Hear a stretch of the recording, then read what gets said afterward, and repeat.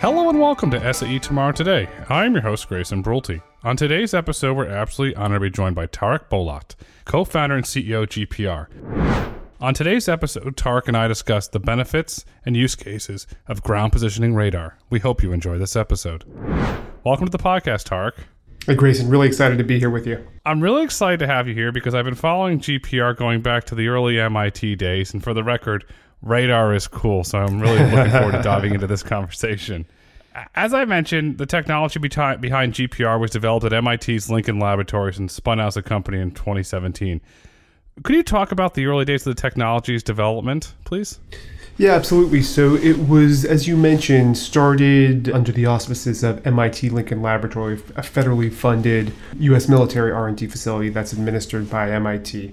And so my co-founder and our CTO, Byron Stanley, led the program there that really developed the initial prototype that proved that it was indeed possible to scan the subsurface with a specific type of radar and then use that set of scans as a map, similar as you would with a LiDAR or a camera-based map, to do positioning of a vehicle very, very precisely. And we'll talk about why it's so advantageous to do that. But it was originally to automate military vehicles. It was so successful in that context that it had generated interest from automakers and some of the leading AV players at the time. This is still in the early days of AV, with the caveat that we're still in the early days of AV. This was the early days of the early days, the first pitch of the first inning, and so that's really when this got started.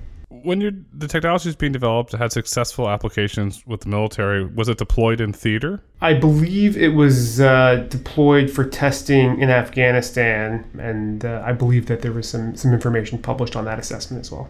To me, you can go into theater. There's a lot of technologies that the military put into theater that were eventually later commercialized. One of those great examples is GPS, and we've seen the profound positive effect on the military, but then we're seeing today, in the old days, I remember this, I'm trying to find some place. You got to go on MapQuest or one of these services, and then you put the head unit in. It's like, wow, you got the GPS, or if you didn't have that, you had the Garmin unit. It's like, okay, I lived in California then. Take me to In-N-Out Burger. And okay, we'll navigate you to In-N-Out Burger if you wanted to go to your friend's house. No having to, well, go to the end of this street, take a right, no alone, take a left. You did it. That's right. Is that, if you take that analogy from the military and then eventually commercializing GPS for civilians, it's the similar thing with GPR, where you're going to have that really positive impact on society, similar to the way that GPS has had that positive impact on society? Yeah, that's a great point that you make, Grayson. So a lot of the core autonomous technology originated as defense applications. So LiDAR, GPS. One could argue that some of the camera techniques and more high-flung camera applications did as well. A radar, of course. And so it is analogous to that. The thing that I think is a little bit different is that the point of view that GPR is coming from is not replicating human vision, which is what a LiDAR or a camera does. It's really coming from a totally different, paradigm, which is not how do we replicate how a human thinks, but actually what data isn't available to a human that you can leverage, for automotive safety. And so I think it's, we're treading the path that GPS did and that LiDAR has as well, which is that, you get that upfront investment because it's really important to solve a critical military application.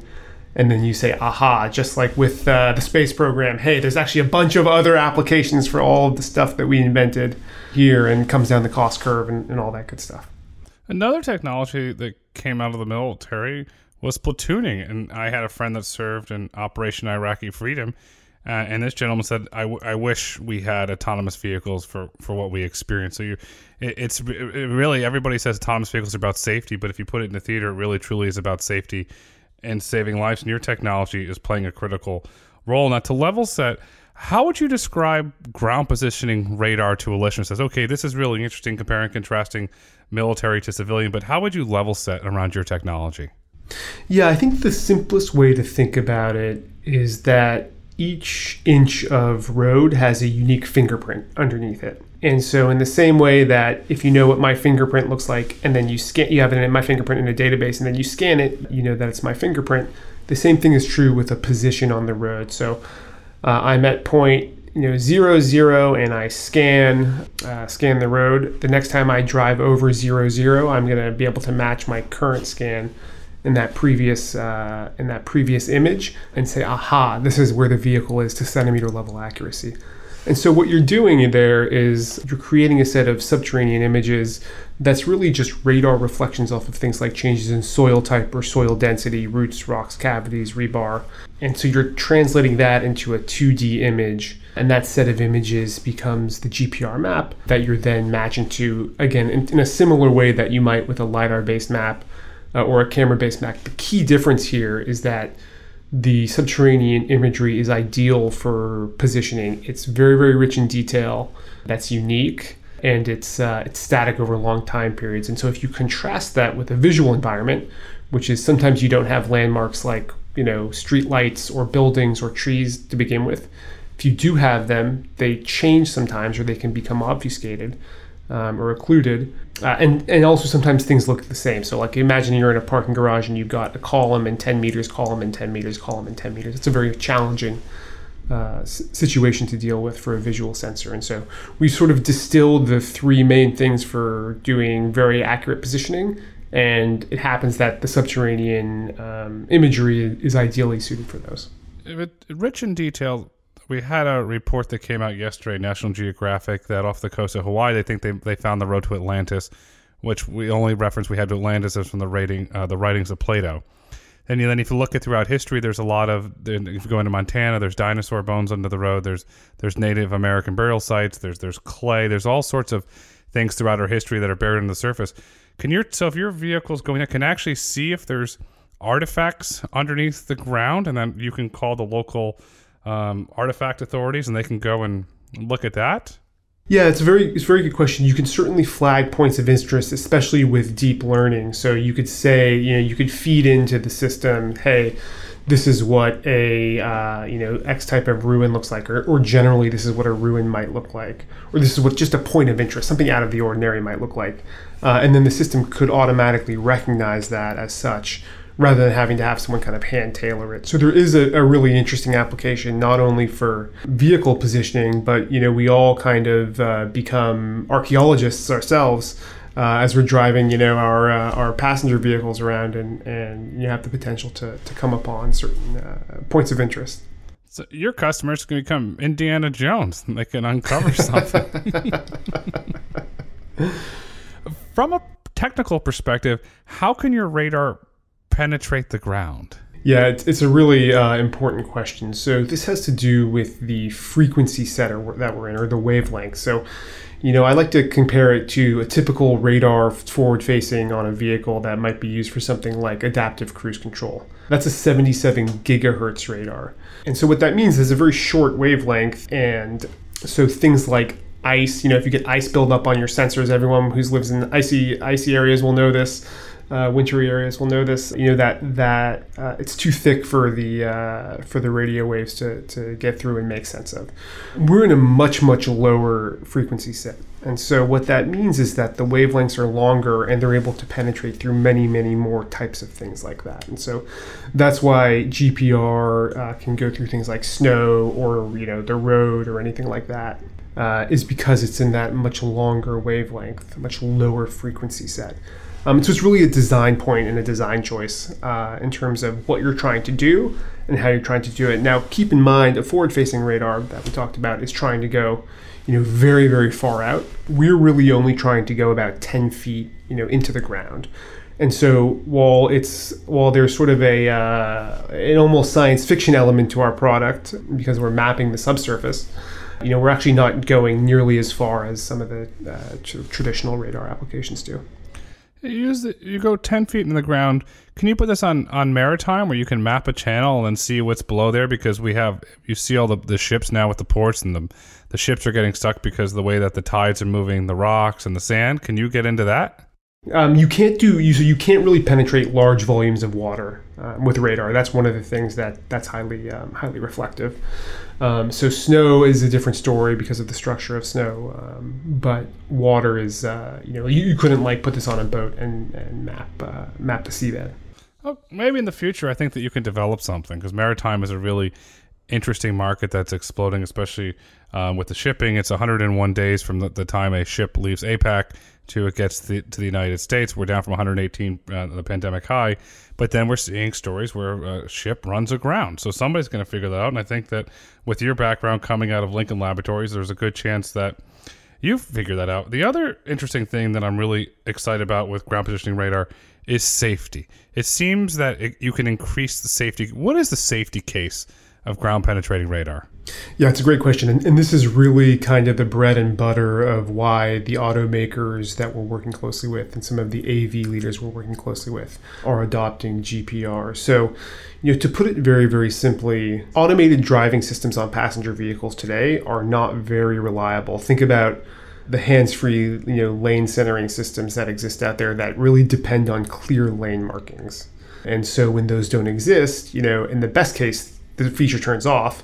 In the worst case, it gets confused and does something dangerous. And it's easy to scare a customer, and it's really, really hard to unscare them. And so that's why you get a lot of folks that turn these features off. And so the promise of GPR is that because you're using this domain that is stable and rich in detail and not subject to the whims and the dynamics of the surface, you have a much, much more robust experience. You can not rely on lane markings being present, or you don't have to see a very rich surface high definition map that may or may not be occluded by things like snow or rain or fog or a Amazon Sprinter van that's driving by or whatever. And so it's really about building features that are expanded in what they can cover, these safety features, as well as introducing new features around like parking as well. So that's really kind of the safety case on the automaker side. On the autonomous vehicle side, so think like freight and robo-taxis, it's really about that sort of utilization. So a business model that really depends on having high fare coverage or high freight. You have to be carrying freight for the business model to work, the unit economics to work. And so we're empowering that by really kind of ensuring that, if you're doing a hub-to-hub model, let's say for an autonomous truck, it can leave hub A and get to hub B without having to pull over, very often. Your company's based in Boston, and you have the four seasons. You have snow, then you have the autumn where the leaves come down and they get sticky on the road. And then the winter, you get the snow, and then you go in the spring, you get the slush, and you get not comfortable driving environments for just a regular human driver. Does your technology aid in that safety case from an ADAS perspective, but then also when you eventually get to autonomy where that vehicle can say, okay, the road's covered in leaves or it's covered in slush, it can still know where it's going? That's right, yeah. So most of our work today is with the big OEMs targeting production vehicles, high volume production vehicles. So it's about that safety case for ADAS, and the OEMs know that the one thing that customers are willing to pay for is increased safety. And so safety is the bread and butter on the ADAS side. On the AV side, again, it's really about like, how do I move into big markets? How do I ensure that I can always take the most efficient trip, from point A to point B?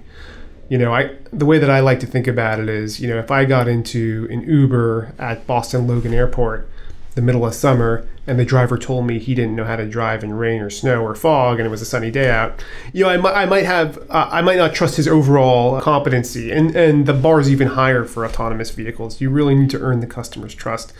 And I think that's part of the value proposition, on the robo-taxi side, especially that customers are working with us for. You'd be totally nervous if you get off the Cape or off of Nantucket, you get a rainstorm that comes in and the gentleman says, I don't know how to drive in the rain. It's like, uh-oh. Now what do I do? It's just a real world practical thing that you have to solve for. And then and if that gentleman knew how to drive or the Uber or somebody else, you have windshield wipers, so the vehicle can see, the headlights automatically go on due to sensors. Now, when you look at your sensors, so and we mentioned slush, but you have the Northeast, you have a lot of dirt roads. If you go in the backcountry of Connecticut, for example, does your technology run into any hurdles around dirty sensors, either from salt on the roads, from dirt, or anything that the vehicle just over traditional wear and tear? Yeah, it's a really good question, especially because we're packaged underneath the vehicle. So, you get a lot of dirt and mud and gravel. And so, the high level answer is that because of the nature of the product, that it's a radar and that we're using a very long wavelength, you actually don't get issues with like salt buildup or ice buildup or mud buildup. You just sort of see through all of that. It's also, it's not an optical sensor, so it's not like a lens is getting occluded or anything like that. And of course, there's no mechanical parts, and so it's you're able to really ruggedly package it underneath the vehicle. Okay, I'm sticking on this Northeast theme just partially because you're based there and I grew up there. And they had old school car washes. The vehicle goes in and these things come up from nowhere and then all around the vehicle. Does that help your sensor? Does it have an issue with your sensor? How does that work? No impact. So there's not, if it gets sudsy or, gets some jets of water or some other, cleaning solvents on there. We've put our product through all the traditional design validation that's required by automakers. Remember, these have to be on the road for 12 to 15 years, and so it's a very hardened from that perspective. You mentioned a lot that you're working with a lot of the large OEMs. Is that your primary market as you look to commercialize and scale GPR? It is, yeah. We've seen a lot of pull even from the early days from these automakers that are really trying to expand their assisted driving feature set sort of into automated driving, closer and closer to level 3, let's call it. And so that's where a lot of the work has been. The automakers view GPR as an enhancement to their current ADAS suite. They do, yeah. They sort of view it as something that can make their products much, much better and much, much more robust. So as they translate that into, what is the customer's willingness to pay? If you've got an assisted driving feature that you turn off, and I think the stats are something like 70% of drivers just, shut off their ADAS features today, you're able to really build a special experience for the customer and a safer experience for the customer. You're building a safer experience. You're in there with the global OEM. What's the value proposition that you present to that global OEM in your first meeting? Yeah, so the value proposition is really around building autonomous features when they're needed most. So again, back to the lane marking example, every OEM is so familiar with this that you're tracking lane markings, and that's a really problematic way to go about doing lane keeping. And so you say, hey, if you relax that constraint, you can do so much more. You have such a better product and a safer product, something that isn't going to get confused by, old lane paint, new versus new lane paint. Maybe there's an old exit that's not an exit anymore, but you still can see the lines going off. There's hundreds and hundreds and thousands of these, so-called corner cases, which when you're driving at scale are, happening every second of every day, when you're driving, millions and millions of miles. And so it's really about that feature expansion. How do I make this feature much better? And then how do I introduce new features like autonomous parking? I'll give you an example. There was an OEM gave me a vehicle for a week as a part of the test fleet. And so I drove from where I lived in California up to Montecito. And this vehicle followed lane marking because I'm sitting there, and it starts taking me off the highway. What the heck is going? Because the lane marker turned to go off, but I had to keep going straight on the 101. Well, that's an edge case scenario, and then so I started calling around to other individuals I know that have this certain type of vehicle. Oh, it happens all the time. You just go one lane over and you avoid it. Is that an example of something that GPR could fix? That vehicle wouldn't go on the off ramp; it would keep going up the 101. It's a great example. Yeah, you know that. You're not reliant on just reacting to lane markings in real time. You say, I know this is where the lane goes, and so I'm able to then follow it. And I'm able to override the fact that, my algorithm weights the lane markings that are pulling me off the 101, more for whatever reason. You can say, aha, that's actually not correct. I should be staying, given where I'm going, I should be staying straight. And you mentioned earlier automated parking. You're in some subterranean garages, some 2-3 stories below ground. They're GPS denied. Is that another example where GPR comes in? So you drop it off on the first floor and the vehicle goes, I call a home to go sleep. It finds a home to sleep 3 floors down. Do you pre-map that, or how does that work? That's exactly right. So you can map the garage, very quickly. And then, the application from an OEM perspective is, you're going to a football game, let's say. You're going to get out wherever you want to get out, and then the car is going to go park itself and then come and pick you up. An even better example maybe is you're going to the airport. So, I go to Logan Airport here. I'm just going to get out at the JetBlue area, walk into the terminal. car's going to go park itself, and then when I land back a few days later, as I'm disembarking, I'm going to page it, and it's going to come and pick me up. It changes the game because in the old day, you're running there. I got to find a spot to park. I can't miss this, and then you end up. I left cars at the curb before. I don't know. There's a rental car. I got to get off my plane. You figure it out. But you're eliminating all that. If you look at the travel experience, the number one thing has to be eliminated is the friction and the stress. So perhaps you go there, you drop off, you go in, but then when you land, perhaps it's already automated. It says, okay, Tarek's landing at Logan at 7 p.m. Okay, on average, it takes 15 minutes to get from the plane to the curb, and your vehicle's there.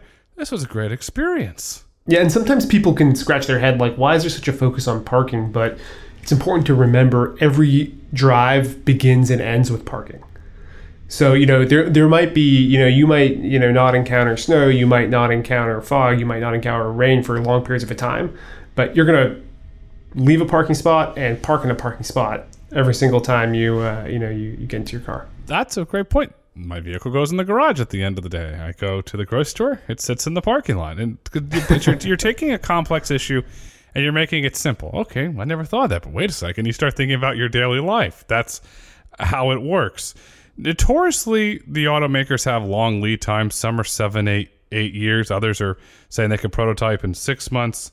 How are you working to get integrated into their production plans, knowing that this notoriously the industry it's got that 7-year get in queue, wait, away we go? Yeah, it's a great question. I mean, the product cycle in automotive is notorious, as you mentioned, and certainly a lot of startups have run aground on the rocky seabed of it. I think the way that we've approached it is that we look for partners that we qualify as having high confidence that they're serious about adopting this, down to specific vehicle platforms, that sort of thing, packaging requirements. And then we target, with them what the start of production is going to be, and then, work with them to do all the traditional development and evaluation to get up that curve. And so I think, there's the product cycles being long are okay as long as you're, because before that, well before the actual start of production if you're going to be on the vehicle or not. And so that's really the inflection point that you're going for, that sort of purchase order, that production contract. And once you're through that, you're kind of going through the validation process and scale up and tooling and all that good stuff. And then you're a happy customer, no pun intended. That's right. I mean, the other side of the equation here, you have to steep mountain to climb because of the long production, the product development cycle, but it's very sticky as well. Once you're in the vehicle, you're it's not a sure thing, but until there's a serious refresh of that vehicle, at least you're very likely to be in it year in and year out. And inside of the automotive market, there's a lot of markets. You mentioned the ADAS market, the autonomous market, but then there's a very large portion of the population that likes to go off-roading. They like to take the vehicles off. They buy the SUV or they buy the pickup truck. Some people modify it on the secondary markets. Is there a benefit to your technology in the off-road markets? Yeah, I'm glad you asked about that. There is, and it's such a big part of the North American market in particular. I think about how like the F-150 or the Ram is marketed. I think of those television advertisements. Those are all, sort of serious off-road use. And so in the work we've been doing with some of the North American OEMs or OEMs that have, pickup and SUV lines here in the U.S., this has been an area of focus because it's such a strong affinity group, within sort of the population. So what's challenging about an off-road environment is that the typical surface sensors are really rendered nearly useless. It's really hard to make them effective for all the reasons that we've sort of discussed already. And so with GPR, you're able to do things like let me sort of paint the product vision that some of our partners have. You're able to kind of almost do like a Strava for off-road. So you create a route, you're able to share that with your friends, you're able to follow people whose off-road routes you like. The vehicle comes factory loaded with very popular off-road destinations. So think about like Moab, for instance, as an example. And then you're also able to do things like folks that own large parcels of land are able to basically create like off-road maps on them as well. So think about how, as you think about how does the software-defined vehicle open up new revenue streams for the customer and the OEM, that's sort of an example as well. You're building community. You can look at like Nike Run community. You have the different various Apple communities. You're building a community. Exactly, and that makes it very sticky. You know, if I'm a CEO of an OEM, I say, how do I make these high margin pickup trucks as sticky as possible, so that I'm always buying an F-150, or I'm always buying the Ram, or always buying the Silverado, or what have you. And that's a pretty interesting way to do it. Because you went from selling rubber and steel to having a service model where you want, I got to get that F-150 to ensure that I'm in this community because it has this technology. Then you got a recurring buyer buying the vehicle, but then more importantly, as we're seeing all the global OEMs, you have a recurring revenue stream. If it's $9.99 a month or whatever the thing might be, now you've got this very sticky customer. And then for the investors, that is a very powerful model to get there. Yeah, that's right. I mean, it used to be, I forget what the adage was, but the moment you drove your car off the lot, it lost like 20% of value or something like that. Now, it's sort of a tug of war because the vehicles are getting better with time, as well as more and more sort of over-the-air, updates are being made and more product development is happening. And so, it's a pretty interesting kind of brave new world out there. Over-the-air updates have completely changed the way automotive has been done, and it will change it in the future. And you look at, if you want to go back in history, and I'm going to stick with this Boston Northeast theme here. In the olden days, there were no snow plows that went around Boston or the suburbs around Boston inside of Massachusetts. And along comes the invention of the snow plows.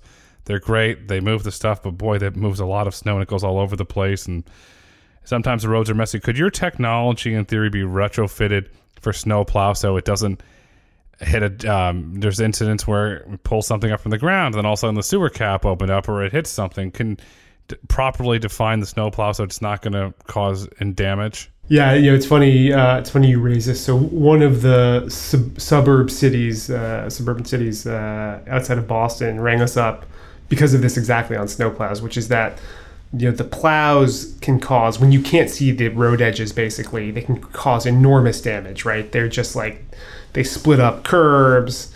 Residents become unhappy. Hey, like, this curb has been busted up for the last 6 months, Mr. Mayor. And so, they're really trying to minimize that cost and sort of resident discontent. And so it's not an application we've actively pursued, but it's something that I think there's a lot of interest around. And there's a lot of federal and state dollars for it. That's right. Outside of the automotive industry, what other industries could benefit from GPR's technology? Yeah, it's a great question. So, there's automation happening across all sorts of industrial sectors. So I'll just, use mining as an example.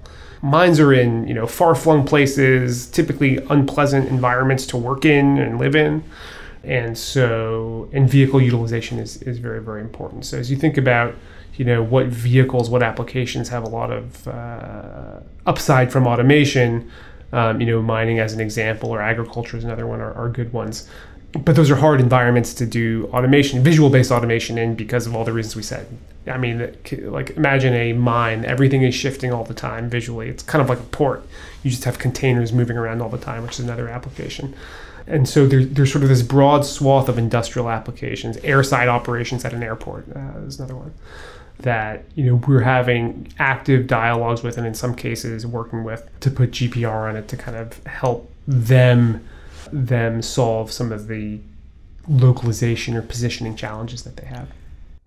It's amazing. I've had 5 or 6 conversations this week with one common denominator, which you mentioned, mining.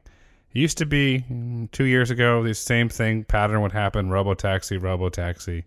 Now it's mining. Mining is becoming, I would call it, the hottest avenue in autonomy. Everybody's chasing Rio Tinto, BHP, built-in, and they see a lot of revenue, a lot of profitability, but also an opportunity. That's going to be real interesting to see how the mining market evolves over the next decade. And in your opinion, how do you see the radar market evolving over the next decade? Yeah, it's a great question. So, like, if I think of radar broadly, you've got some really interesting work happening on, like, imaging radar, or, what's called 4D radar on the autonomy side mostly. And so that could be, something that really tries to put radar into a resolution class closer to, like, a camera, for instance.